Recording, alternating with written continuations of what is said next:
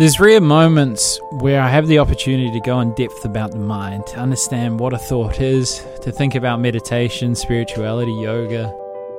For me, it is 100% an anchor to my day. So usually I would meditate in the morning and not, well, I should rephrase that, not just the morning, because like... All those interesting things in life that we don't take the time to breathe. In sales in some capacity. And so, you know, that ability to maybe sense and judge what is happening in a situation, you could argue comes from the stillness that you find within the yoga practice. And to think about why we do certain things. Having the regular practice, it definitely starts your day in a great way, you know? So it kind of anchors me in that respect. What led to the thought processes that we have? I guess, I mean, I'm going to relate it to me as to what I might do, because I think it can be different for everybody. And how do we live a more fulfilling life in the midst of stress and chaos and fear? You can still offer a lot of value to people, even in a small business, you know? So this is a podcast about peace, serenity, home. No idea where it's going to go. So I always just, as a basic start, it's just like, what do people do? Just to start off. So what is it that you do? Well, so I am one of the directors of a digital marketing agency. And so within that, what I do is do a lot of talking to clients, and I essentially look after the marketing side of the business, even though we do have development and websites and things like that as well. My husband takes care of that side. And so I'm really the strategist and the client a person who speaks to the clients and account management, that kind of thing. So I guess you could say it's a strategy role and a caretaker role of people, and making sure that they're happy and that things are going in the right direction, and that we're leading them, where they want to go and taking them on that journey. Cool. Yeah. Well, there's so many places we could go, because we talked about trust, we talked about yoga, and we talked about sales. So I'll be interested in yoga because, I did yoga many moons ago and really loved it, because of it's almost as though, in my experience, feeling at ease with suffering. So, you're breathing through the uncomfortable position, and then you feel really peaceful afterwards. How do you view yoga, and what is like yoga like for your life, and who should do yoga and who shouldn't? So for me, I started yoga probably in my mid-20s, and I arrived at it because I actually had been working in the fitness industry as a personal trainer, and I got to a point where I just got sick of gyms, really, and I was looking for something that felt kind of more... Like I would look at people who did yoga and just think, well, that seems like more like strength to me, rather than standing in front of a mirror and just lifting some dumbbells. To be able to put yourself in an inversion into a headstand or a shoulder stand or something like that. That just felt like something I wanted to explore. So and I'd been to yoga classes before at the time, and I ended up arriving on Ashtanga yoga. Okay. And Ashtanga is it was actually a studio just near you right here. Oh yeah, is that the one I thought about? Yeah. Okay. Yeah, and Ashtanga's a different practice in the sense that it has a very defined sequence of postures that you work through. And the reason that I was attracted to that type of yoga was because I came from a physical background, so I wanted something that was a bit more intense. And I got frustrated with other yoga classes where it was always, you do one pose and then the next one, and it changed every week, and I'd be looking around going, oh my, what am I supposed to do? And, it got confusing. Whereas Ashtanga is this set series of postures that you work through. And so when you have that structure to it, it does enable you to kind of explore those postures as you go. And so it's hard, I guess for me, it's been a journey of unfolding and exploration. And what I found was that the poses that I didn't like at the beginning were often the ones that I struggled with, but then eventually over time, as you kind of unwound yourself, you would find space in them and you'd be able to then do them, and then they became very, very enjoyable. Yeah, and so that's why I guess I've stuck with it and still have a practice today. It is always changing, and so every time you go to a class or you practice, your body is different, and so there's always something to be learned by that. And I think with Ashtanga, it's really just a like a gradual unfolding of yourself and exploration of allowing yourself to be you through the physical, as well as then, through sometimes the emotional stuff that comes through. Ha! Yeah, I didn't know we were going to talk about yoga, but fucking, that's interesting, eh? Because there's a few things in that. It's like, what is passion? You didn't like it there initially, but then when you became confident and understood it more in depth, like how do you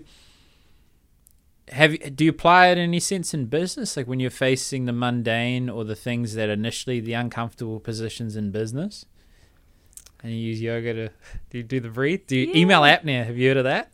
Sorry, what? Email apnea? Yeah, people forget to breathe when they're on the computer. Oh, right. No, I haven't heard of that. Yeah, I guess, I mean, in a sense, the breathing side is there, but I don't know if I would necessarily say bring it enough into the daily, bring that physical yoga practice into a day intentionally, but I think it happens just by virtue of the fact that when you've done yoga for quite a while and you're doing it, you do naturally become calmer, and so it's probably helped in sales in a lot of respects. So most of my career has been involved in sales in some capacity, and so that ability to maybe sense and judge what is happening in a situation, you could argue comes from the stillness that you find within a yoga practice. I don't know. Yeah, no, you're doing well to adapt there, because I did, I'm a big practitioner of meditation, and I don't always do the consistent sit down, but I always meditate. Like talking to you, I'm meditating, focusing on you and my breath, so I don't freak out, because that's what I do with people over time. So I noticed with sales, I would sell 30% better when I'd meditated in the morning. Yeah. So we could go deep on meditation, because it might confuse people. But what is meditation to you, firstly?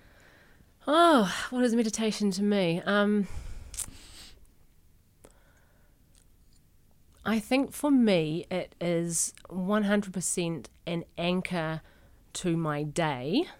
So usually I would meditate in the morning, and not, well, I should rephrase that, not just the morning, because like you just said then, you can be in a moment and you can meditate. When someone like Roger Federer plays tennis, he's meditating essentially, and so you can do it in a lot of individual moments, but having the regular practice, it definitely starts your day in a great way, So it kind of anchors me in that respect, and I think it just enables you to connect to connect to yourself physically, but sort of mentally and emotionally as well. And I think when you're doing that, you're able to put yourself into a space that's not so head focused and much more comes from the heart much more, which is why I think you get that benefit with sales, because it comes from a place of connection and ability to listen to the person that's in front of you, as opposed to being in your own head and trying to then push and get what you might want out of that certain situation. And I think it's kind of hard to talk about, because I think for me it's hard to talk about. Well, it is, because it's come so normal and natural to me now, and we're talking like 25 years or whatever of doing this, Veteran. Yeah, so when things... Are you enlightened? No, God, no. But so when you become, you do things so regularly like that, they just start to feel so normal that you sort of think that they're nothing. Do you know what I mean? Yeah. Well, I was someone asked me, how do I stop overthinking? And I was talking very in an abstract sense, and I couldn't get it to land. Like I sort of see thoughts kind of like a river. You can get in them, and then you get swept down, and it's like snowballs. Or you can observe it as it passes. So what might you say in that scenario? Because what I said to them, I was like, imagine you start to overthink. You're still going to think. The idea is that you're just observing thinking or observing something, so you don't invest in the thinking. Which, when you say to someone, they're like fucking mind-boggled. Like, what the fuck? What do you mean observe your thoughts? What would you advice be for someone that's overthinking, even though you might not be an expert on that? But how would you explain it? Because I failed. Yeah. I know what you mean. It is a hard concept to explain, and I try to tell that to my kids quite a bit as well, is to try and step back and just watch the mind thinking. And it is very, very hard to understand. But if someone's in a massive state of overthinking, I guess, I'm going to relate it to me as to what I might do, because I think it can be different for everybody. And sometimes it can just be those simple things like getting into nature or getting to exercise or yoga or whatever it is that just can kind of snap you out of whatever's happening in that moment. Obviously, breathing can kind of help there as well.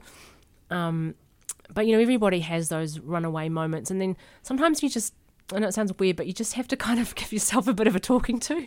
You literally got to say to yourself, no, I'm not going to let this thought derail me from this goal that I have, or this, whatever the thought's doing to you. You've got to go, no, I stop, because it is just the mind getting onto that treadmill, and going round and round and round. And it's the mind. It's not, so you have to kind of see that and stop it, and then, but it is very, very hard.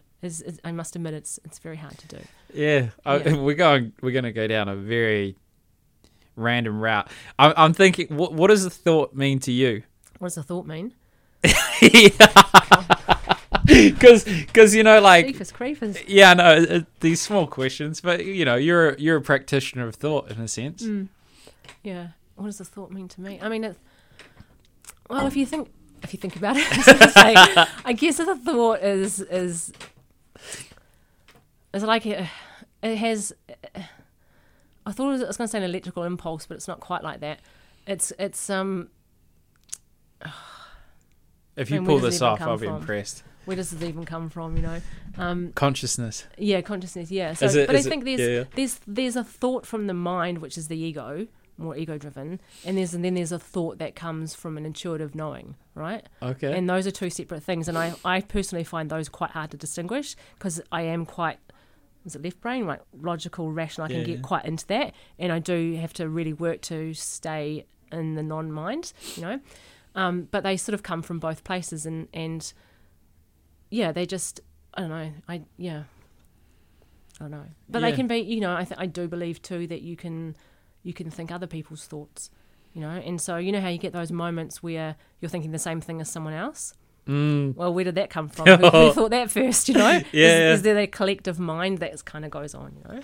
Well, okay. I'm sorry for this. I genuinely am, because I'm actually fascinated by it now. So consciousness. Yeah. So you suggested something there, and there's actually a few things. So in psychology they talk about as a baby, as you're developing, you're just expressing, and there's a minimal amount of ego, so to speak, and then the world gives you an ego as it interprets the way you interact with it, and then you put that in your mind. Mm-hmm. So like you've had these experiences, you internalize those experiences, and you've used that to interpret the world and how you interact with it. So that's how I would think of your ego thought. What do you think of, is consciousness something that's across, like a lot of meditation practitioners, they start to feel a sense of collective feeling and a shared consciousness? What do you think consciousness is? Do we have a soul? I think so. You think so? I don't have any confirmation of that from a personal experience, but it's kind of like, I guess, ghosts and things. I just think that so many people have had some kind of experience of something outside of themselves, that I think there's definitely something to that. As I said, without having a massively direct experience myself with anything, I do believe in that there is a soul. Yeah. Yeah.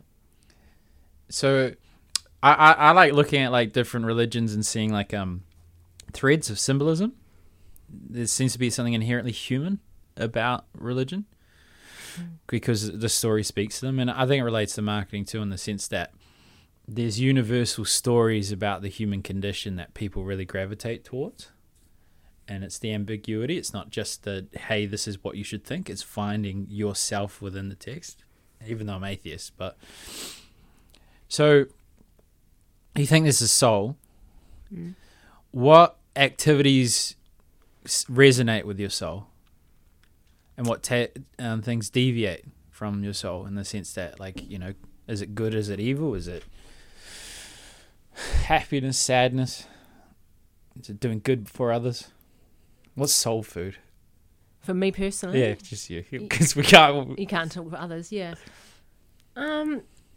Yeah, I think it's any of those things that essentially make you feel good and feel energized and alive and joyful.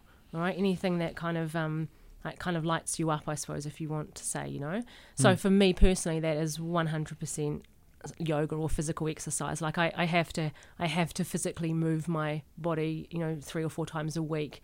Otherwise, it just has that stagnant kind of feel. So that's 100% something for me. As a child, I think it was things like, again, movement, but dancing. That was something that gave me a lot of joy. And jazz hands or what? Jazz hands? That's what you do with jazz hands? No, it wasn't just jazz. I just like to free fall and do my own thing. I did ballet for a while. I just like dancing, and I still like dancing. Still like to go out and have an old good boogie and stuff every now and then. Other things that would 100% be family, like children and family and things like that. They can really do that for you. And I think just spending time with them, doing fun things, going places or being outside. I would say that nature is certainly, getting out into nature is certainly a place. Sounds very all cliche, doesn't it? Really? Yeah, well, if it's true, then. But yeah. If it's cliche, then other people think it. I asked, I've said it a few times to the audience, but I used to help older people with their mobility, and it was all cold calling and door knocking, and so you'd find them in the worst moments of their life where no one cares about them and they're excruciating pain. And part of what we were selling, it was them being able to achieve what they want in life. So you needed to ask them what they wanted in life. And they all said the same thing, which is connection, purpose, and independence, which is health and money. So you talked about family. I mean, how do you balance family and pursuing what you want in life, and then, you got to have a baby physically, so you're out of commission for a while, and now you got to catch up to everyone. Yeah. How do you balance those two things of family and career and purpose, or you don't, you just fucking wing it? Yeah, I suppose, I don't know if I'd say I would wing it. I kind of look at it as you've got those competing forces, and in an ideal situation, they are sort of all balanced, but that doesn't actually work that way. And so you find that at a point in time, one thing has to be slightly more of a priority, and then something will happen, and then it'll change a little bit. Like, say, for example, your child is going through something at school, or there's something on at school that they need attention from, so you have to shift that focus a little bit. So I don't think of it as in like I'm always trying to have it completely balanced.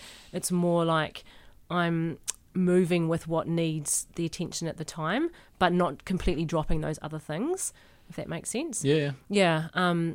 And also I think I do have this quite a bit with other people I know and other mothers and things who do get very, very sort of stressed out with everything, and I seem to be able to, I don't know if it's compartmentalize things, but if that's the word, but it sort of doesn't bother me.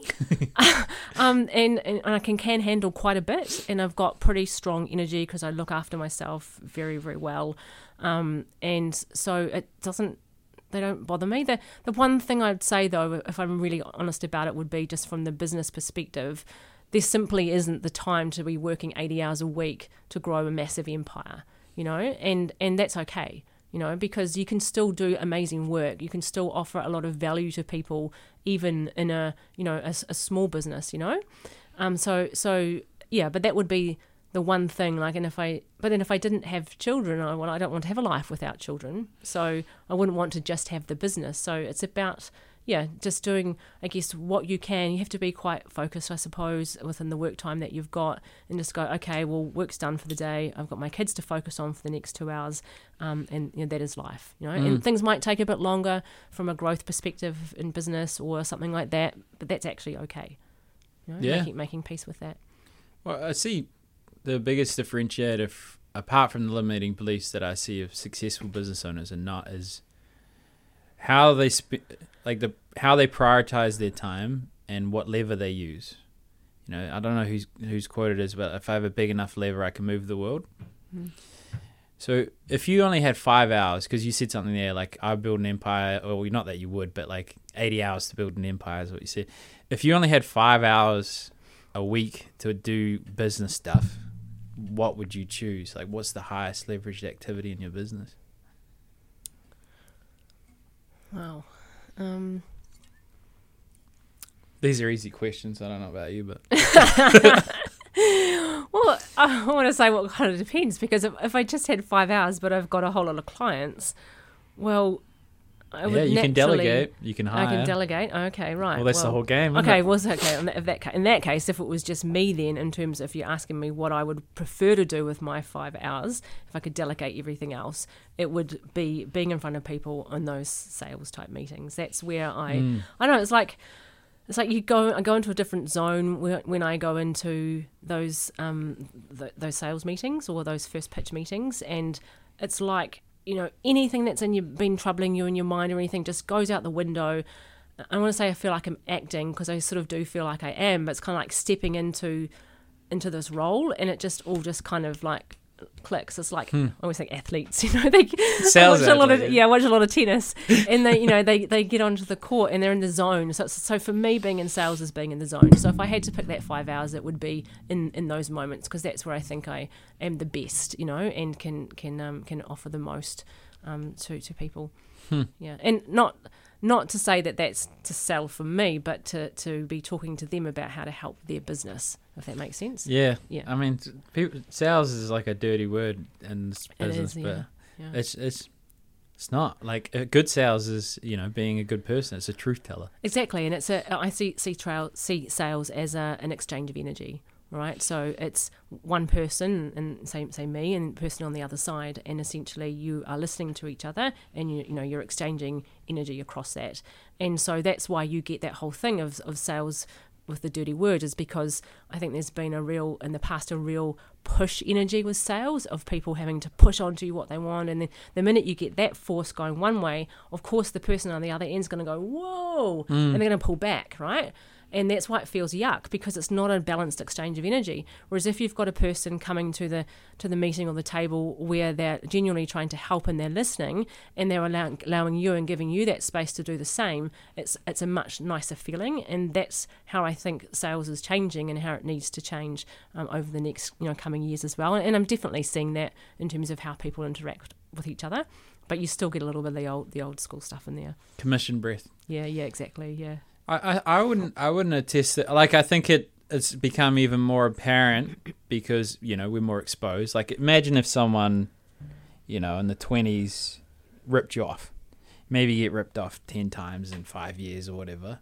Now you're instantly getting exposed to people being full of shit. So you know, your bullshit rate is a little stronger. Totally agree. So yeah.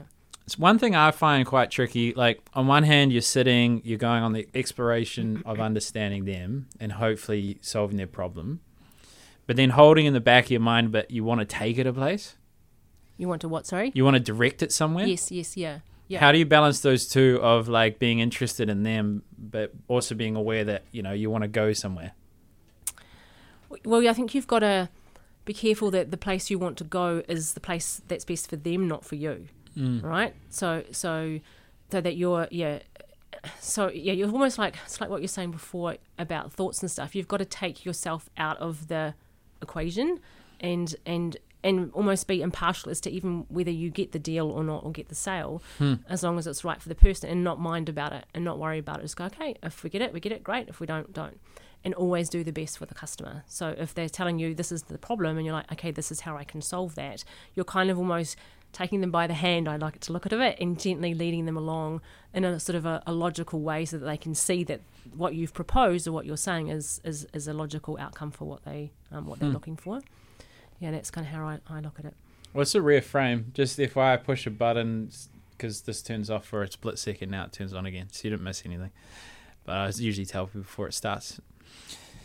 That's a unique frame. Like people can say they do that, but to actually be able to do that, especially, you got pressures of family, pressures of money. How did you earn that mindset, or what has helped? Because usually the extreme is, I want to help this person, so I don't sell them at all. I don't feel like I have self-worth. The price is to, keep it low. And then, you get those sort of hippie, and then you get the cutthroat commission breath. Yeah, absolutely. You do. Yeah, good question. Well, when I've been selling it in an environment where it's not your own business and you've got sales targets to meet, you're probably at the end of the spectrum of you haven't got time to be concerned about whether you feel good or how you feel. You've got targets to hit, and if you don't hit those targets, you're going to lose your job, right?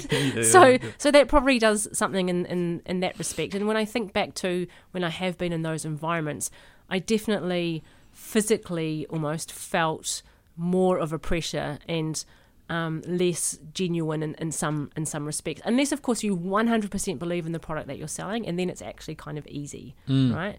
And I think what happens with people who are selling, say themselves, if they're a coach or their own business, you do get quite caught into that self-worth thing and, am I enough, all the rest of it.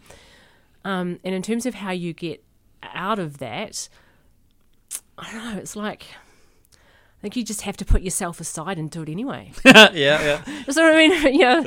You just have Suck to. it up. You've got to like drop that stuff, that junk that you've got at the door, and just put on the sales cloak and go and do it, and just do it. Otherwise, you're not gonna, you're really gonna struggle. You talked about that. It's not that I'm a different person, but I get in the zone. Yeah. So, what does that person think like that's different from the person that's not in the zone? I suppose when I'm in that space, You're doing well with these questions. They're so out the gate. Like but it's like I don't usually plan. I do plan sales meetings because I actually, funnily enough, do also like structure. So I'm this weird combination of liking structure and process, but also liking to be quite free within it. But what the structure and the process does is gives you confidence and a framework to work within. And when you have that, so you have a structure, and so you might jump around within that, but you know what that structure is, so you kind of know what you need to cover off, if that makes sense. So I can be quite planned and organised when it comes to those meetings, but there's also a lot of working and answering questions quite intuitively. So I'm almost in a space where I'm not actually thinking, and the answers come to me in the moment, if that makes sense. That does. Yeah. And I think another thing too is that I'm actually really genuinely interested in people and their business, and so I ask a lot of questions because I like to understand their business. And this probably came from one of my sales roles when I first moved up here, was selling rubbish bins. Oh yeah, waste services. Yeah, okay. Yeah. So I literally door knocked around majority of East Auckland, East Tamaki, and things like that, and day in day out for about 2 years. And part of that role was because it was rubbish. I had met a lot of operations people, and I got to see a lot of factories, and it was fascinating because they'd show you how this little piece of such and such made this other product into something. And I was like, oh wow, I never actually thought about how that happened. So that kind of sparked this big interest in how businesses actually work. And so I think when I'm talking to people, I'm always curious about how does their business work and where are they at, and kind of understanding their process, what they've currently done, and even their mindset a little bit as well, and how they're approaching things. What was that book, How to Win Friends and Influence People? Like the easiest way to be interesting is to be interested. Yeah. So it makes sense that you got your curiosity around that. Do you... Like, it's something I had to learn. Like, I used to, like, sort of mirror people and probably be manipulative because I was uncomfortable. So I just do what was needed for them to build rapport with me instead of finding a way to be interested in what they're saying. And so I've worked on that. Yeah. Yeah, but that's because, were you sort of taught to do it that way? Did you have sales training? Yeah. Yeah, and that was the problem. And so, before the rubbish bin situation, I'd worked in fitness and ended up in sales quite early on. And, when I started working in this gym, and they were like, oh, we want you to do sales. And I'm like, why? And then they're like, because we think you'd be good at it. And I went, okay. So even back then, we had the sales training in gyms, and it was just awful. And it was all about these tricks that you would do and the manipulation and what you'd say, and you had to use this diagram and write out the stuff on the page, and it was all like weird. And so lots of sales training I did since that, and even in corporate sort of environments, was sort of the same. And when I look back, I think that it taught you to sell in a way that didn't feel natural to anybody. So that's why you felt shit and then didn't get the sale, because the other person was feeling shit too, right? So you had this funny situation where people were teaching you shit and then people were feeling crap because of that. And that's been the problem. And I think it's changed a little bit though. There's this move to consultative selling and that sort of thing. And when I heard what that was, I went, oh, well, that's what I've been doing for 20 years. They caught up finally. Yeah, exactly. Yeah. This is my take anyway. No, it's a fair take. Like, I essentially work for one of the largest face-to-face marketing company no one's ever heard of because they sell everyone else's shit. So, like, we were helping all the major charities. And I didn't care about the product, which is fucked because it's charity, but I was just like, admin and where all the money goes and blah, blah, blah. But anyways, and we had to memorize this pitch, and we said to everyone, it's helpful because it's scalable and repeatable and you can teach people and you can reach a certain point, but it's not good selling. And I used to, for the sad moments, had to think of my dead dog so I could have the right tonality. Oh, no. And you're playing this character all day and you're doing all these tactics and you're getting rejected by hundreds of people just so you could sell, stop 40 and sell to, 4 of them. So have you ever tried to teach selling? You're obviously talking about how it's, not good. How do you teach it? That's a really good question as well. I've never tried to teach it. I've not been in that place well, you're of gonna needing have to scale. Yeah, I know, exactly. So I don't know how I'm going to approach that then. Just stay lifestyle business, huh? Yeah, well, no, definitely not. Like I guess it goes back to those like first of all, whoever's going to be doing that role needs to have the passion for what you absolutely do. And I think kind of to understand your vision and what you're trying to achieve and be quite aligned with that. And then I think it comes down to a lot of those interpersonal skills really around ability to connect, but in a genuine way, and in a way that's not kind of flashy or kind of rah-rah sort of thing, So those kind of more of those, and listening is essentially a big one as well, I think. And then you have to kind of, I guess, give them the framework and the process to be able to then succeed with that. But yeah, so yes, maybe it's some more of those softer skills, I think, than some of those other things. So what's your sales process at the moment? Like, how do you acquire clients, and what's your part of? Are you still door knocking, or what are you, using ads? Cold calling? Bit of everything, really. Yeah. So so there's various ways. One of them, the biggest ways, is referrals, which most businesses are the same. I do cold call. Oh, yeah? Much to my disgust. I really wish I didn't have to. But actually, I'm quite good at it. Are you? Yeah. Okay, and cool. I usually get quite a lot of good feedback. So I am doing that at the moment. And it's people have a lot of bad vibes about cold calling and things as well. But in New Zealand, there's a lot of businesses that are just not on social media to start with. So I do a little bit of that. And also it's a way to connect with people who are the people you want to work with as well. But it needs to be supplemented with other things. So we do have some plans in place. We're just going through a website refresh, and this is why we haven't done a lot of actual marketing, because our website is just not in the place that I want it to be. So that's underway at the moment, and then we will start to layer on the marketing. I will be soon more active on LinkedIn. I've gone in and out of LinkedIn a little bit, but I'm just going through some content creation and asset collection and stuff for that too. That will go into our process as well, probably, and so we'll be building up on LinkedIn and possibly Instagram, and maybe look at Facebook as well, because it is quite cost effective. Yeah, still, yeah. Got a little politician there on the last part there. Yeah. But I mean, the other thing though too is that the way that when it comes to sales, so this is going to sound even more weird, I suppose. Oh yeah, good. But safe space. Yeah. It's business growth is I don't want to get too new agey here, but it's all about your energy, okay? So, and I can tell you that from experience, because if I'm in a good mindset and I've been looking after myself and I'm feeling really happy and positive and energetic and my energy is high and I make those cold calls, I'm going to get better results, okay? If I'm flat and if I'm like, oh, this is crap, I can't do this, or, the world's shit or whatever, or you're buying into whatever else is going on, you don't have the same energy, so you're not magnifying that out to the world. And so what I see repeatedly is that people who have the good, strong energy and are taking the actions that are aligned to where they want to go will get results. It might not be from that Facebook ad that you put out there, but then suddenly a referral will come from someone random that you hadn't thought about for 10 years. You know, it's just kind of how it works. And so when I think about marketing, sure, this is probably not a very popular idea, but you know, but you know, you can look at, okay, we did this Facebook ad and we got 4 leads, and yeah, you did. But the simple act of doing that, as well as and you know, you say your SEO, as well as your Facebook, your LinkedIn, posts and things like that. This all collectively leads to an expansion of your energy and what you're putting out to the world, and that is what then attracts in, and that's why you get the results. Do you know what I mean? Yeah. No, so the point is not to try not to stop doing anything.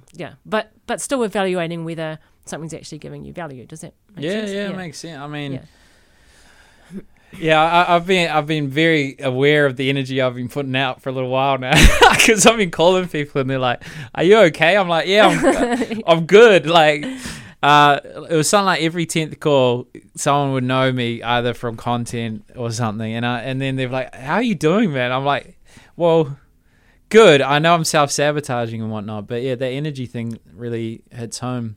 I find it, I do always seem to find it strange, because I went on a tear calling a whole lot of agencies that, you know, they're like the goats of marketing, so to speak, but they don't market. Yeah. I never got that. Yeah.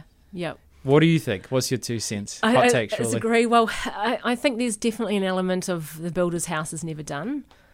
So you're so busy just delivering client work and getting stuff out the door that it's hard to find the time for it. So that is definitely one. Secondly, if you're getting quite a few referrals, you could be growing anyway. It's just that you don't see it. And for some of the companies that have got a very strong brand name, who maybe have some good organic ranking, are kind of known, they're going to get inquiries anyway, so they're getting them kind of organically. But that's because they've done the work through either doing good work or perhaps previous efforts, and they've sort of got to a point of, what's the word I'm looking for here, they've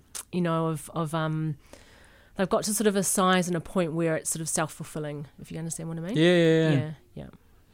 It's interesting, eh? Well, I think the best marketing is a good product in a way, but you still got to, people aren't aware that you have a product. No, well, exactly. There, I do know of agencies that do have sales teams. Like, there's several big agencies that have a team of telesales that call up, and I know that because our clients get called by them sometimes, and I just can see that they've got salespeople on the ground. So there is that. So and when I do the cold calling, people do say, "Oh, yeah, you're the 10th person that's called today," kind of thing, and I'm like, "Oh yeah." So yeah. But even then, like, I wonder if, like, business like, what do you think is the least, like, the greatest opportunity, I guess, for like a cold outreach where not many people are doing it because it's too hard or too scary or too challenging? Or do you see, because cold calling, there's a bit of it, there's very few people that do it good though.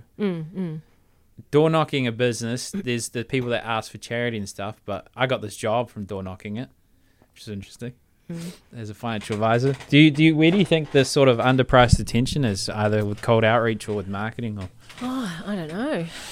I'm probably supposed to say something about AI here, aren't I? If you want, wherever.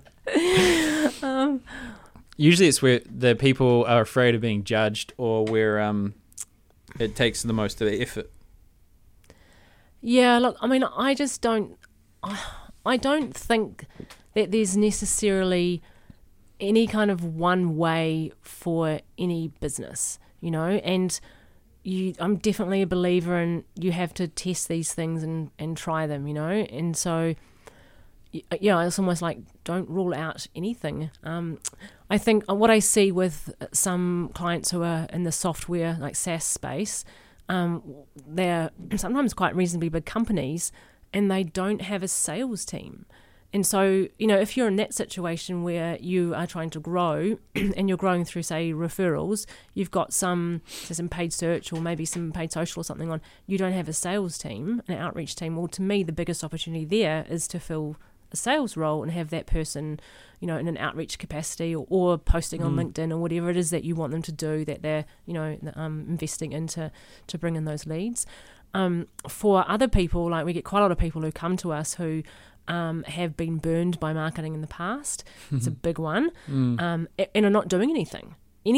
So you know, the opportunity for them is like, okay, well, you know, we do not just anything, but just, you know, deciding where to start from. You know, what's the best place to start for this particular business? You know.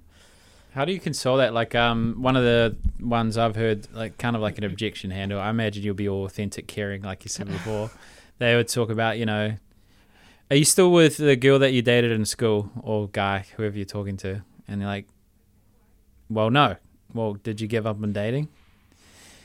You know what I mean? And it's a bit of an interesting thing. Like what's another quote? Like, marketing works the same way that a plane always flies. You know, like marketing works, but you just got to be, you know, you still got to fly it. Yeah. So I don't know where I was going with that at all, but how do you navigate that concern of, you're just another bullshit agency, you know? I hear it a lot. So. Yeah, I know. And like I see on LinkedIn every day, probably twice a day, people bashing agencies as well. And yeah. We're different.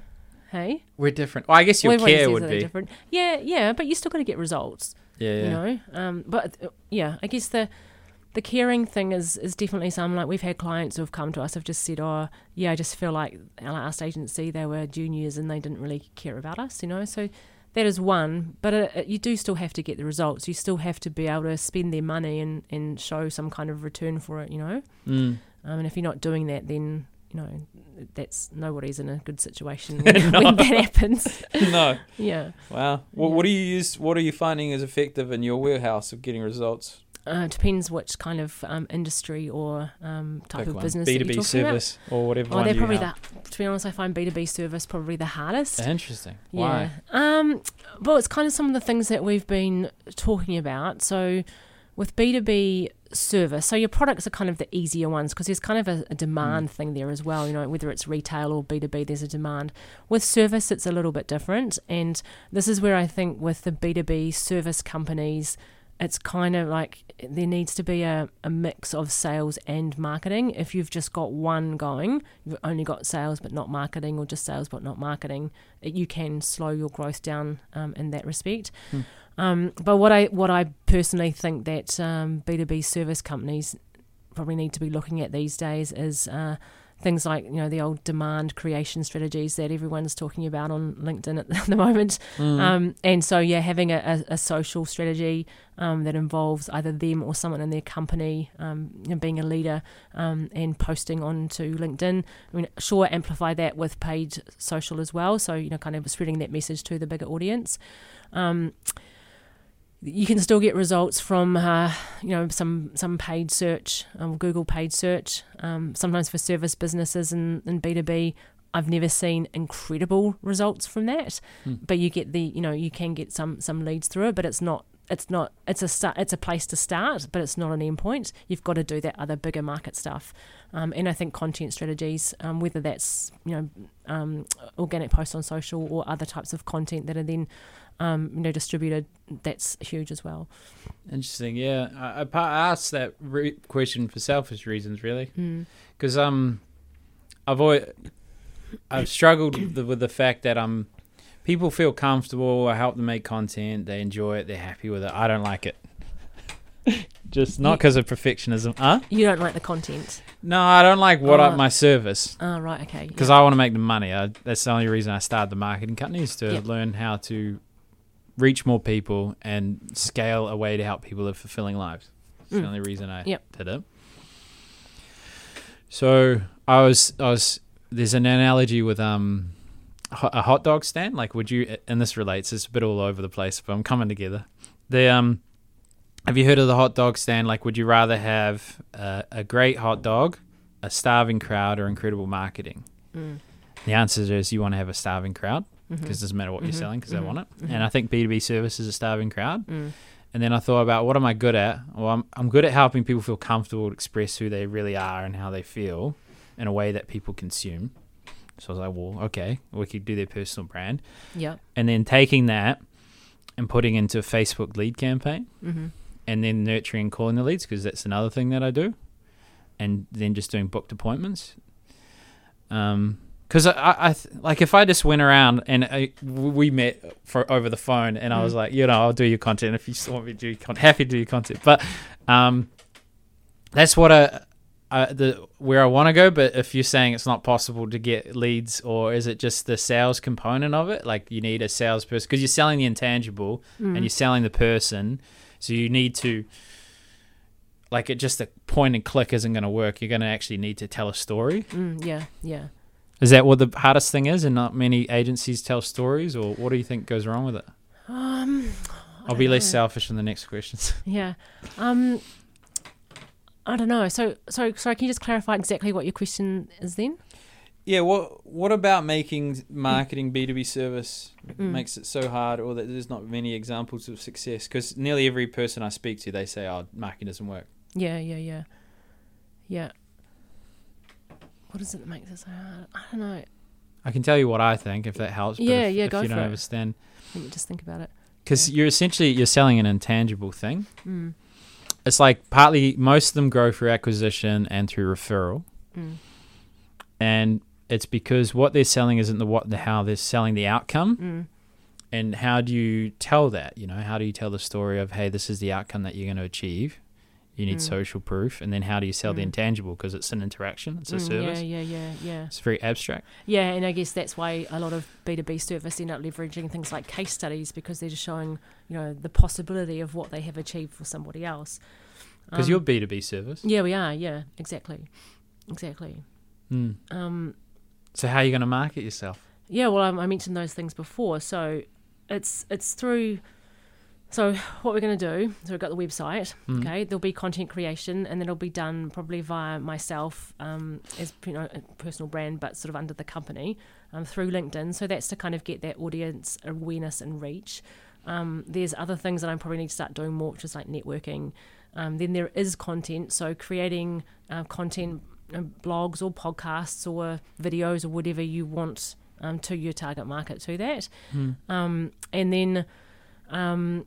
a little bit of paid search, but again, like I said, it's not the thing that's going to turn you into a $10 million company, I don't think. Interesting. But it's the combination of all of those things, and then potentially a sales cold calling strategy on the back of that as well. So that's what I'm saying. I think you kind of have to do all of those things and have that continuously build upon over time, right? And then your reputation has to come into it as well, I guess so, and this is why I think the content strategy is important. So to your question around it being an intangible, people have to see. The idea is that they see through your content that you understand the challenges that they have, and that builds the trust for them to then go, okay, I'm going to trust you to work with me to help me do this, to grow my business. That's the point of that content, is to kind of build that trust and that relationship with people. Yeah, someone's saying the best copy is, writing is helping people understand. Copy is showing that they're understood.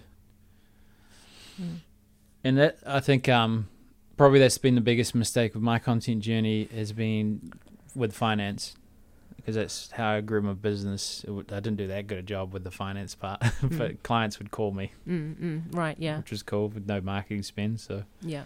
And I was talking about the what and the how.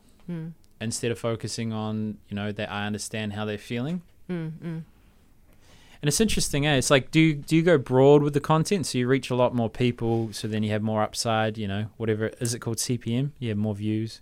Or do you go more niche and speak to their feelings? Yeah. Well, I think I heard this guy talk about this in an interesting way, which I thought was quite nice. And he was... I think you do have to go a little bit niche, right? So, like, say, for example, what we're just talking about, the B2B service conversation is slightly different to, say, a retailer who needs, traffic to their website to get people to buy the products. It's a different conversation, and you can't necessarily, I think, show that you meet both of those needs through the same piece of content. So I think that picking, say, one, let's just say it was retailers, and putting your content or your business skew towards that that type of business does make life a lot easier, because you don't have to think then, oh, do I do B2B content today, or do I do retailer content, am I marketing a service or a product, It gives you focus as well, right? It doesn't mean that that say that B2B service company or a B2B retailer, for example, doesn't find value in what you wrote. And say it was a piece around, say, for example, customer journey, and I know that the customer journey for retailers is going to be slightly different to, say, B2B, but there might still be value in that piece of content. So the person in the B2B can read it and go and learn something from it, and you've given them something that they didn't have beforehand. Sure, you're not going to get paid for it, but it doesn't matter, because what you've done has for lack of a better word, touched somebody else or given them something. And like I said, they're never going to become a customer. They're not your target market. It does not matter. You've kind of fulfilled a greater purpose in terms of serving the world to a bunch of people, regardless of the fact that they're not going to become your customer. Do you get what I mean? Yeah, well, it's saying what that does. Like, I think of, I don't know how many views, let's say over 7 million views, and you see it as like, you measure your success, this many people have viewed, this many people haven't. And imagine if you're in a auditorium with 200 people in there and you had 200 views on your video, and then that compounding. So if you're doing, let's say, 10 videos a week and you're getting 200 views, maybe you get 100,000 on one of them. And how that compounds over time, where you're just building this equity and reciprocation in the market. And even though, like, there was a famous real estate agent that he was on TikTok early, and he sold something like a $50 million house because a kid saw her TikTok and showed it to dad. And they bought that house. So the person, you might not be selling to them, but they're going to tell everyone. Yeah. And then if they've got an easy way to share what you do in a way where they look good by sharing it, it's a different kilo of fish as opposed to you being out there cold calling. Yeah, absolutely. But that's the reason, that's what I'm saying about content and that personal brand thing and having that presence and being regular with your content, is it does exactly that.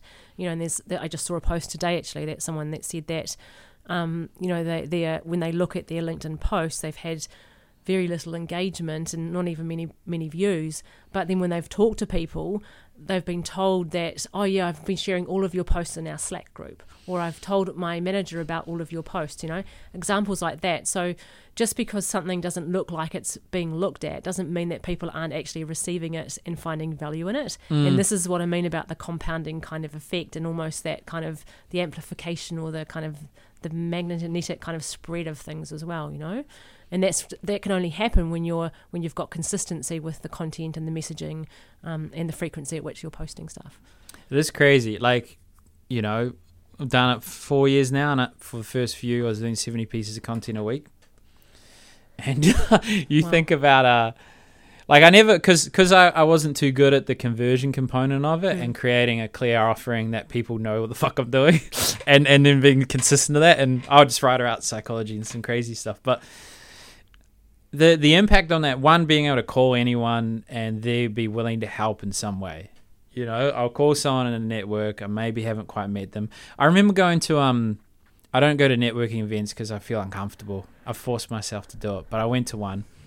And the first 4 people I walked in, they're like, oh, hey, Ryan, how's your 30-day challenge going? Oh, I've seen you on Instagram. Right? I was like, what the fuck? But I haven't pieced that puzzle of, turning that into consistent business. Yeah. What do you think is where people go wrong in terms of the balancing between doing good and making money? Well, are you asking for the sale? No. Okay. That could be it. So you're producing this content, you're putting it all out there, and then nothing. Yeah, I just keep giving. It's like going to a sales call and me explaining everything about what we do, and sitting there and then saying nothing, and you just go, okay. Yeah, not closing. Like, what do I do next? And I don't say anything. True. So yeah, okay. Maybe there's an element of maybe that, ask for business. Yeah. But again, that kind of can trigger people in a lot of ways. But you can do that. There's ways to do that nicely and gently. You could have things like, if you wanted to start small, like courses, or sign up to, something, it's only $10 or whatever. You wanted like just a gentle thing to get you going, and then you gradually build up from there, Yeah, I was just watching Alex Mosey, 99. He gives 99% of the time, 1% he asks, which means that 1 to 3 posts a month is an ask. Yeah. So I never asked. That makes complete sense. You've made it. It's 55 minutes. Anyway, excellent. Yeah. So I guess we should talk about marketing. Where do you think businesses are going wrong with marketing, or what do you think is the biggest 80-20 that you bring into a company? Where do I think they're going wrong? Well, for the companies that we see, where they're going wrong is that they haven't been doing any, or what they've been doing has just been, like things like, oh yeah, we're doing Google ads, and then you find out they've just been running a brand campaign, so doing the wrong things. I think one other, it's really interesting when you start to work with business owners as well, is that you start to see what's holding the business back mentally and emotionally for them, so I think from what I see now, I personally think that most business owners really need some kind of coaching or some kind of not necessarily a coach, but someone to kind of help them on all facets of the business, because that's what true growth actually is, when you can kind of get all those things going. Like we see big companies who completely disorganized, but doing really well, and then other companies who just need a kind of a few tweaks in a few areas to kind of get everything rolling on the right tracks. So there's that. Like I said, I think it's things like, for some companies, so they have a small marketing function or campaign, but no sales team, and they probably need a sales team. So thinking about those elements of the business. And I think where else New Zealand businesses go wrong is just simply underinvesting in things like content and in their marketing, expecting, say, Google or organic or SEO to be the thing that gives them the business, and it's just not the way the world works anymore. There's too many other platforms out there that people have people's attention, and you can't just do that. So kind of like, I guess, a singular strategy where they've got one thing and relying on it, and actually they need to be going beyond that. Yeah. There's probably some of the things I see as the major blockers. Wow. Yeah. Well, this has been arguably one of the most random podcasts, all because of me. Just yoga, meditation, what is a thought? I thought you did a nice job of kind of bringing that then round to business and marketing eventually. Yeah, well, I mean, all it is people just need to recognize that, hey, we're not having a steady flow of business. Who can help us? Do we trust this person? Yeah. Like, what else you got to tell them? Yeah. And then if you don't deliver, then, maybe you lost a few thousand or whatever it is. Better than your current strategy, you know what I mean? Yeah, exactly, which is to go back to do nothing again, right? Yeah. Cool. Well, thanks for coming on. You're welcome. Thank you for having me. I hope this turns out all right.